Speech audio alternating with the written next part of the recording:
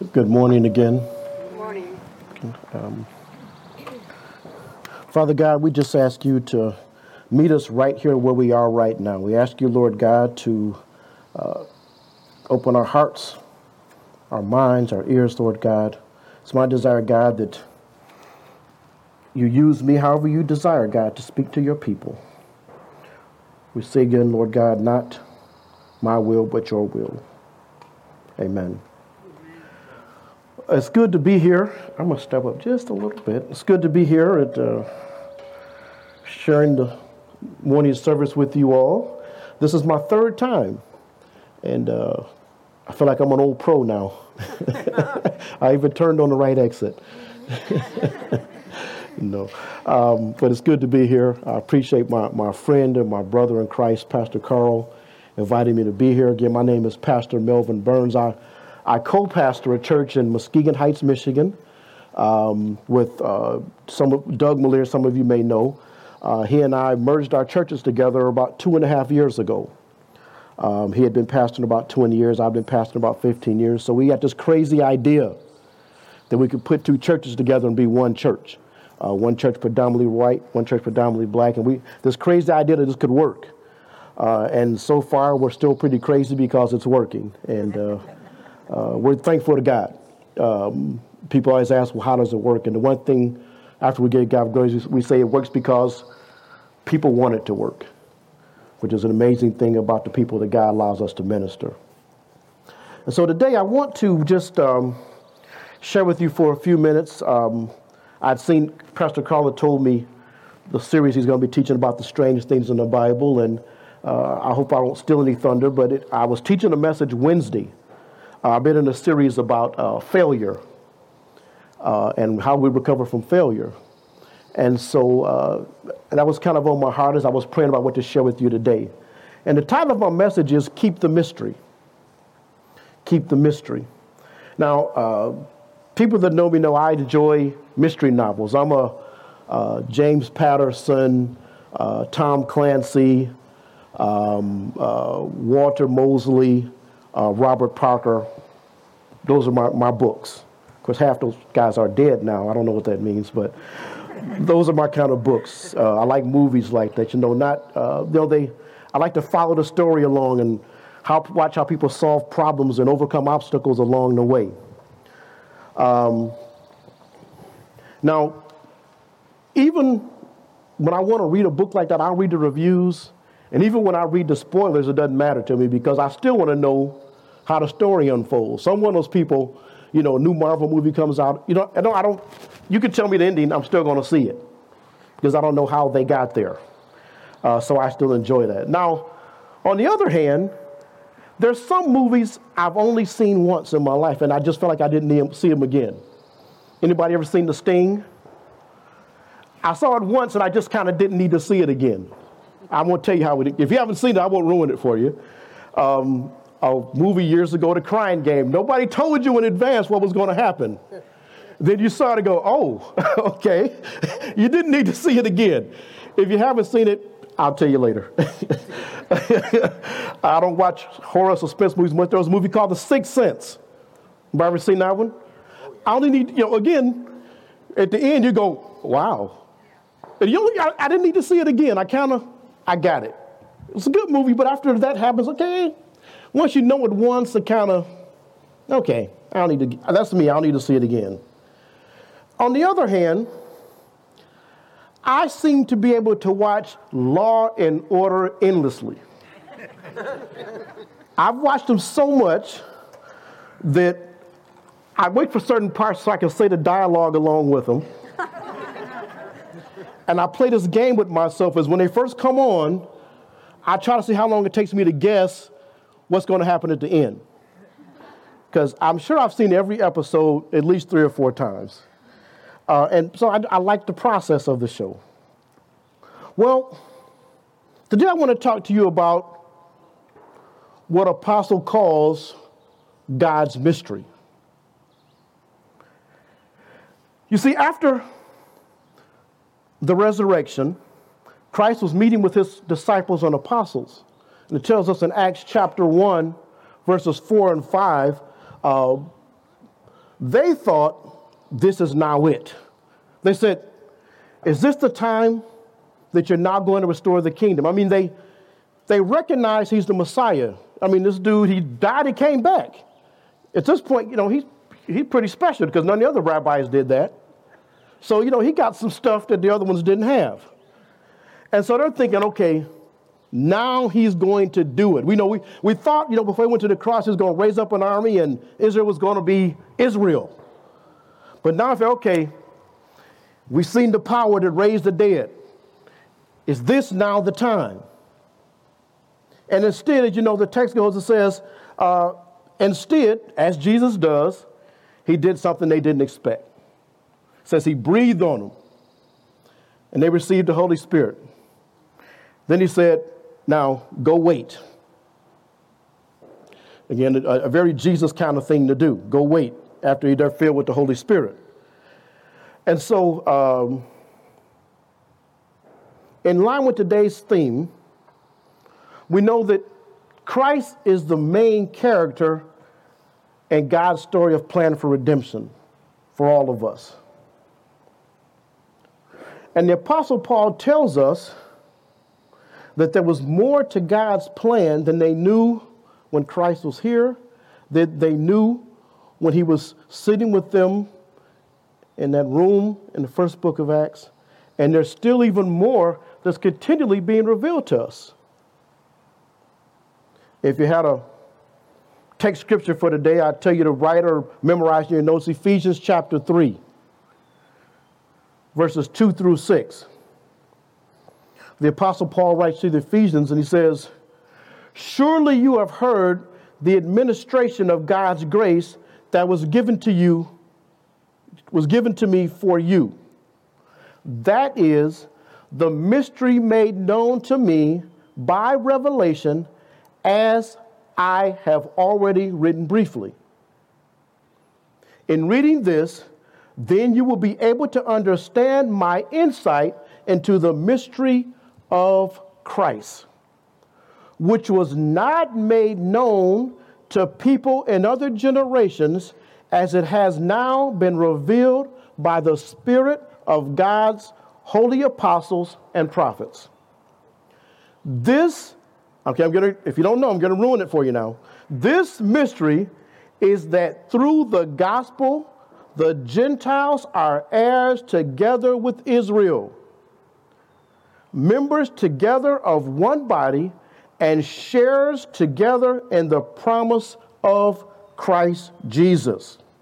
And if you read the apostles' writings, he repeats the same thing in Romans 16.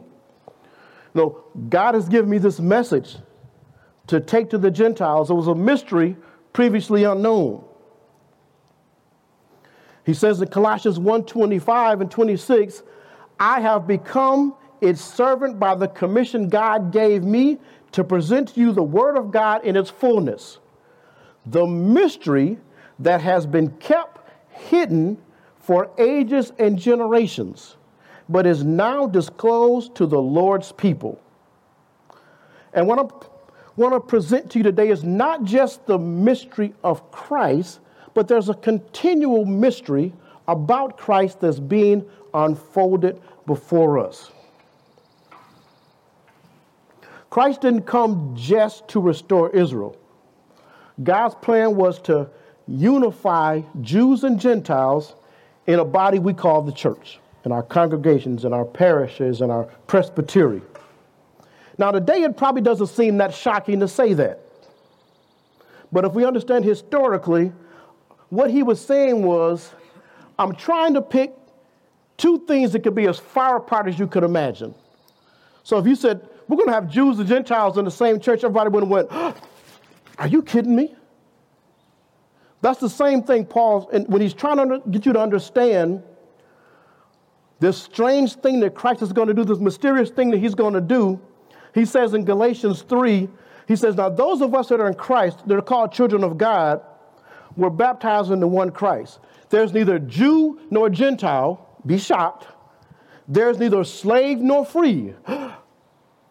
There is neither male nor female. He's picking, those aren't the only things. What he's saying is you think of two things that are as far apart as you can imagine. Or let me say it this way. Think of somebody that you could not dislike more. Are you thinking too hard? That came pretty quick. He's like, oh, yeah, I got you. And I didn't even talk to you before the service. It's like, oh, I know the guy. That person that if you had to get reservation tickets for heaven, you'd like, okay, I want one far as away from as possible. Christ came so you all could sit side by side, share a seat, pass water along each other. That's a mystery. Because in us, there ain't no way that's happening. We have neighbors that we can live next to for years, watch their kids grow up, and we will build a fence, a wall, get a dog or something just to make sure we don't interact with each other. Let alone expect to see them in heaven with us. We might wave to them on Sunday morning because it's Sunday.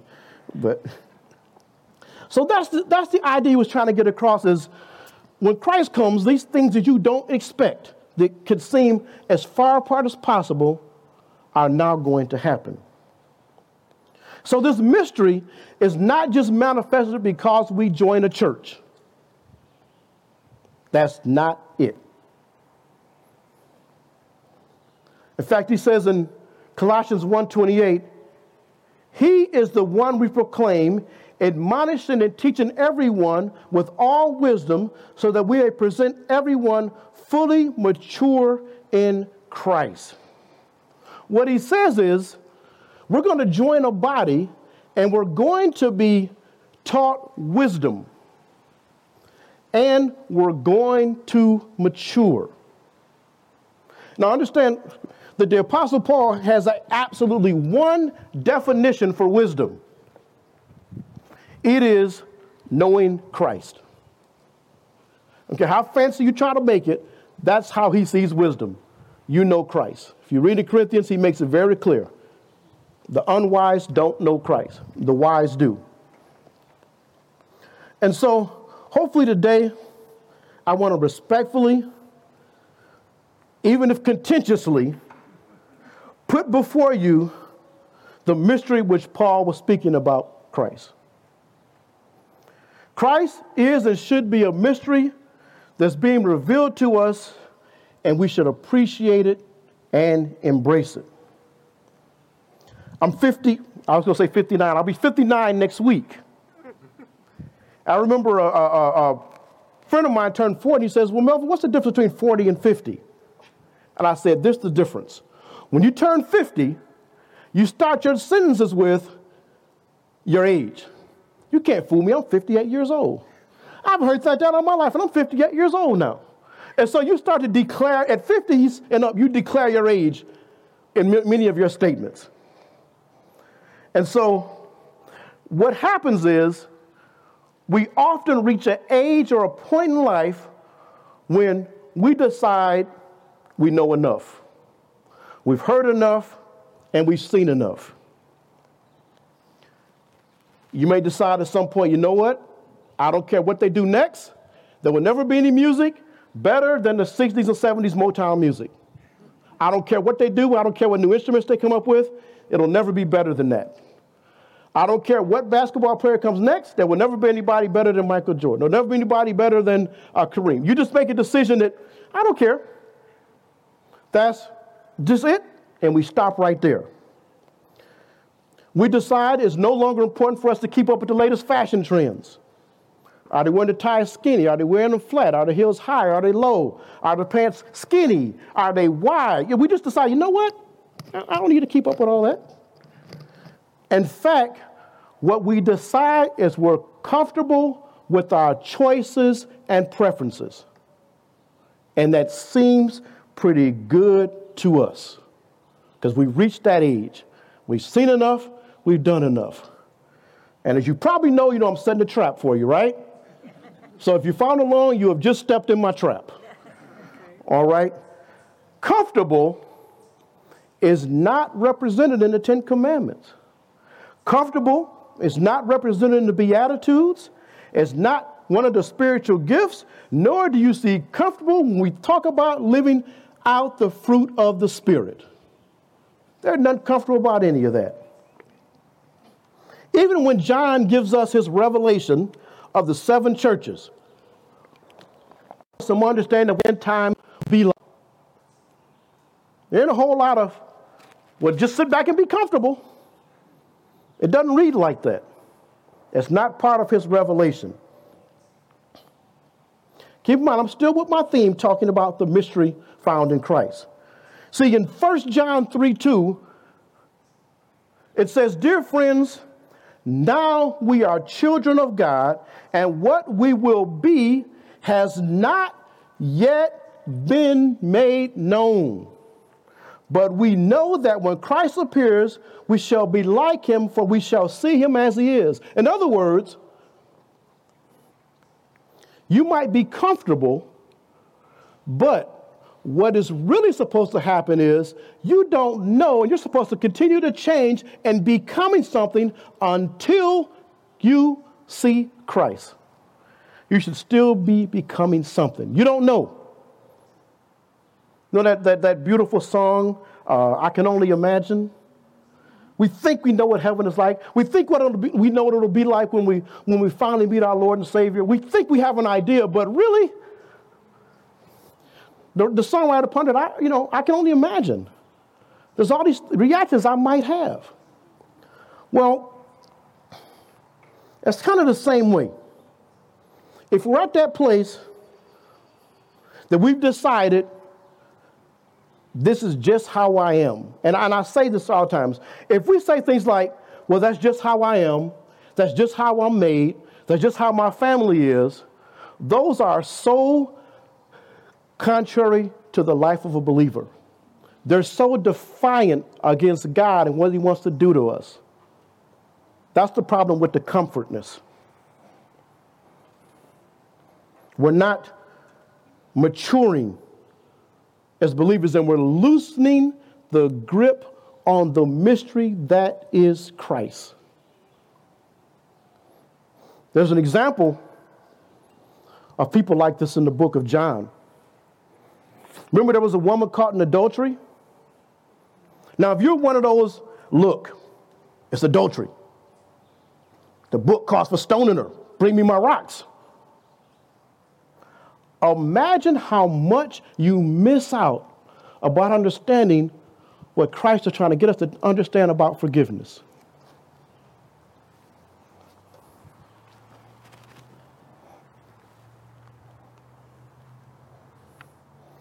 We should always stay in amazement and in wonder about how Christ loves and forgives and makes us whole and makes us righteous. We ought to stay amazed by that. Not just in that story, but in our everyday life. Otherwise, we'll start to think what he did for us, we were worthy of it. We'll start to think we were good enough for it. And contrary, some other people are not. Now, I want to make sure I'm not misunderstood in my message. Certainly, we live in a day and time when we've seen sin like we've probably never seen before in our lifetimes. Yet there is still the mystery of Christ and the church. And what it says is that no matter how great we see sin, it says where sin abounds, grace abounds more. That's pretty amazing when you think about it. The more you see sin, the more grace you should see. So in the body of Christ, in the church, we should hope to find people as deplorable as that woman caught in adultery. As shocking as a Samaritan woman with 5 husbands is shacking up with another dude. We should find people as appalling as that in the church. We should expect to find people that are involved in murder like the Apostle Paul, and liars and cheaters and sexually immoral people. We should expect to find them. Now, you might be thinking I'm talking about, well, yeah, people who've been saved and cleaned up and now look decent enough to be at church with us. You'd fall into my second trap. No. You see,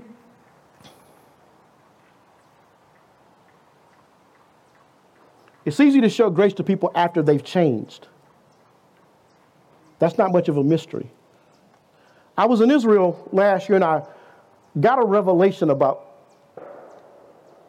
a lot of things. We were up on this mountain. You've heard of Masada.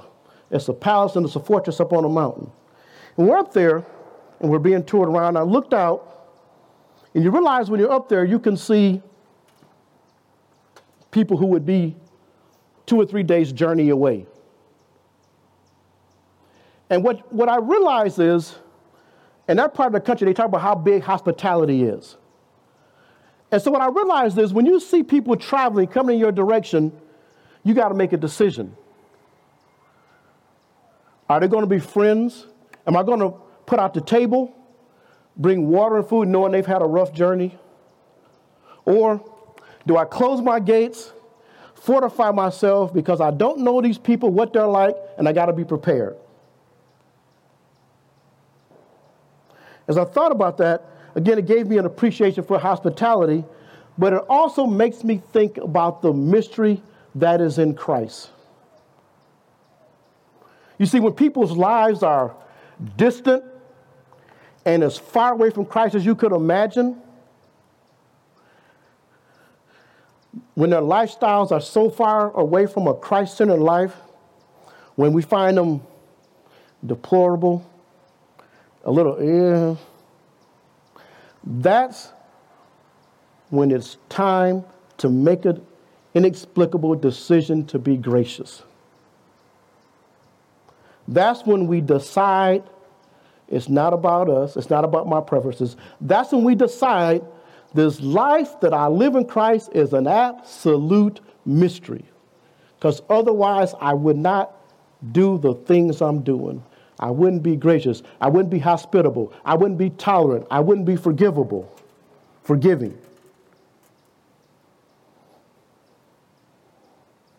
If we give in to our own preferences and our own tastes and our own likes and dislikes. The good thing about a mystery is we don't always know what is going to happen next. All right? Bartimaeus went everywhere.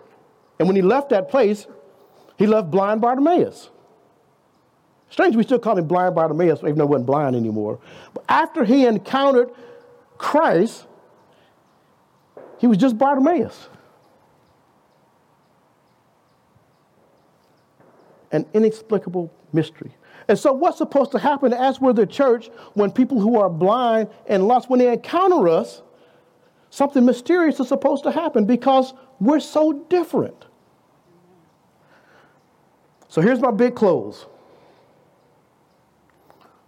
Let us decide that those of us in the body of Christ, when we encounter people that are different, not biblically different, let's just be real, when people with different political views, from different races, from different cultures, from different lifestyles, let's make sure that our responses are wrapped in the mystery that is Christ. Amen?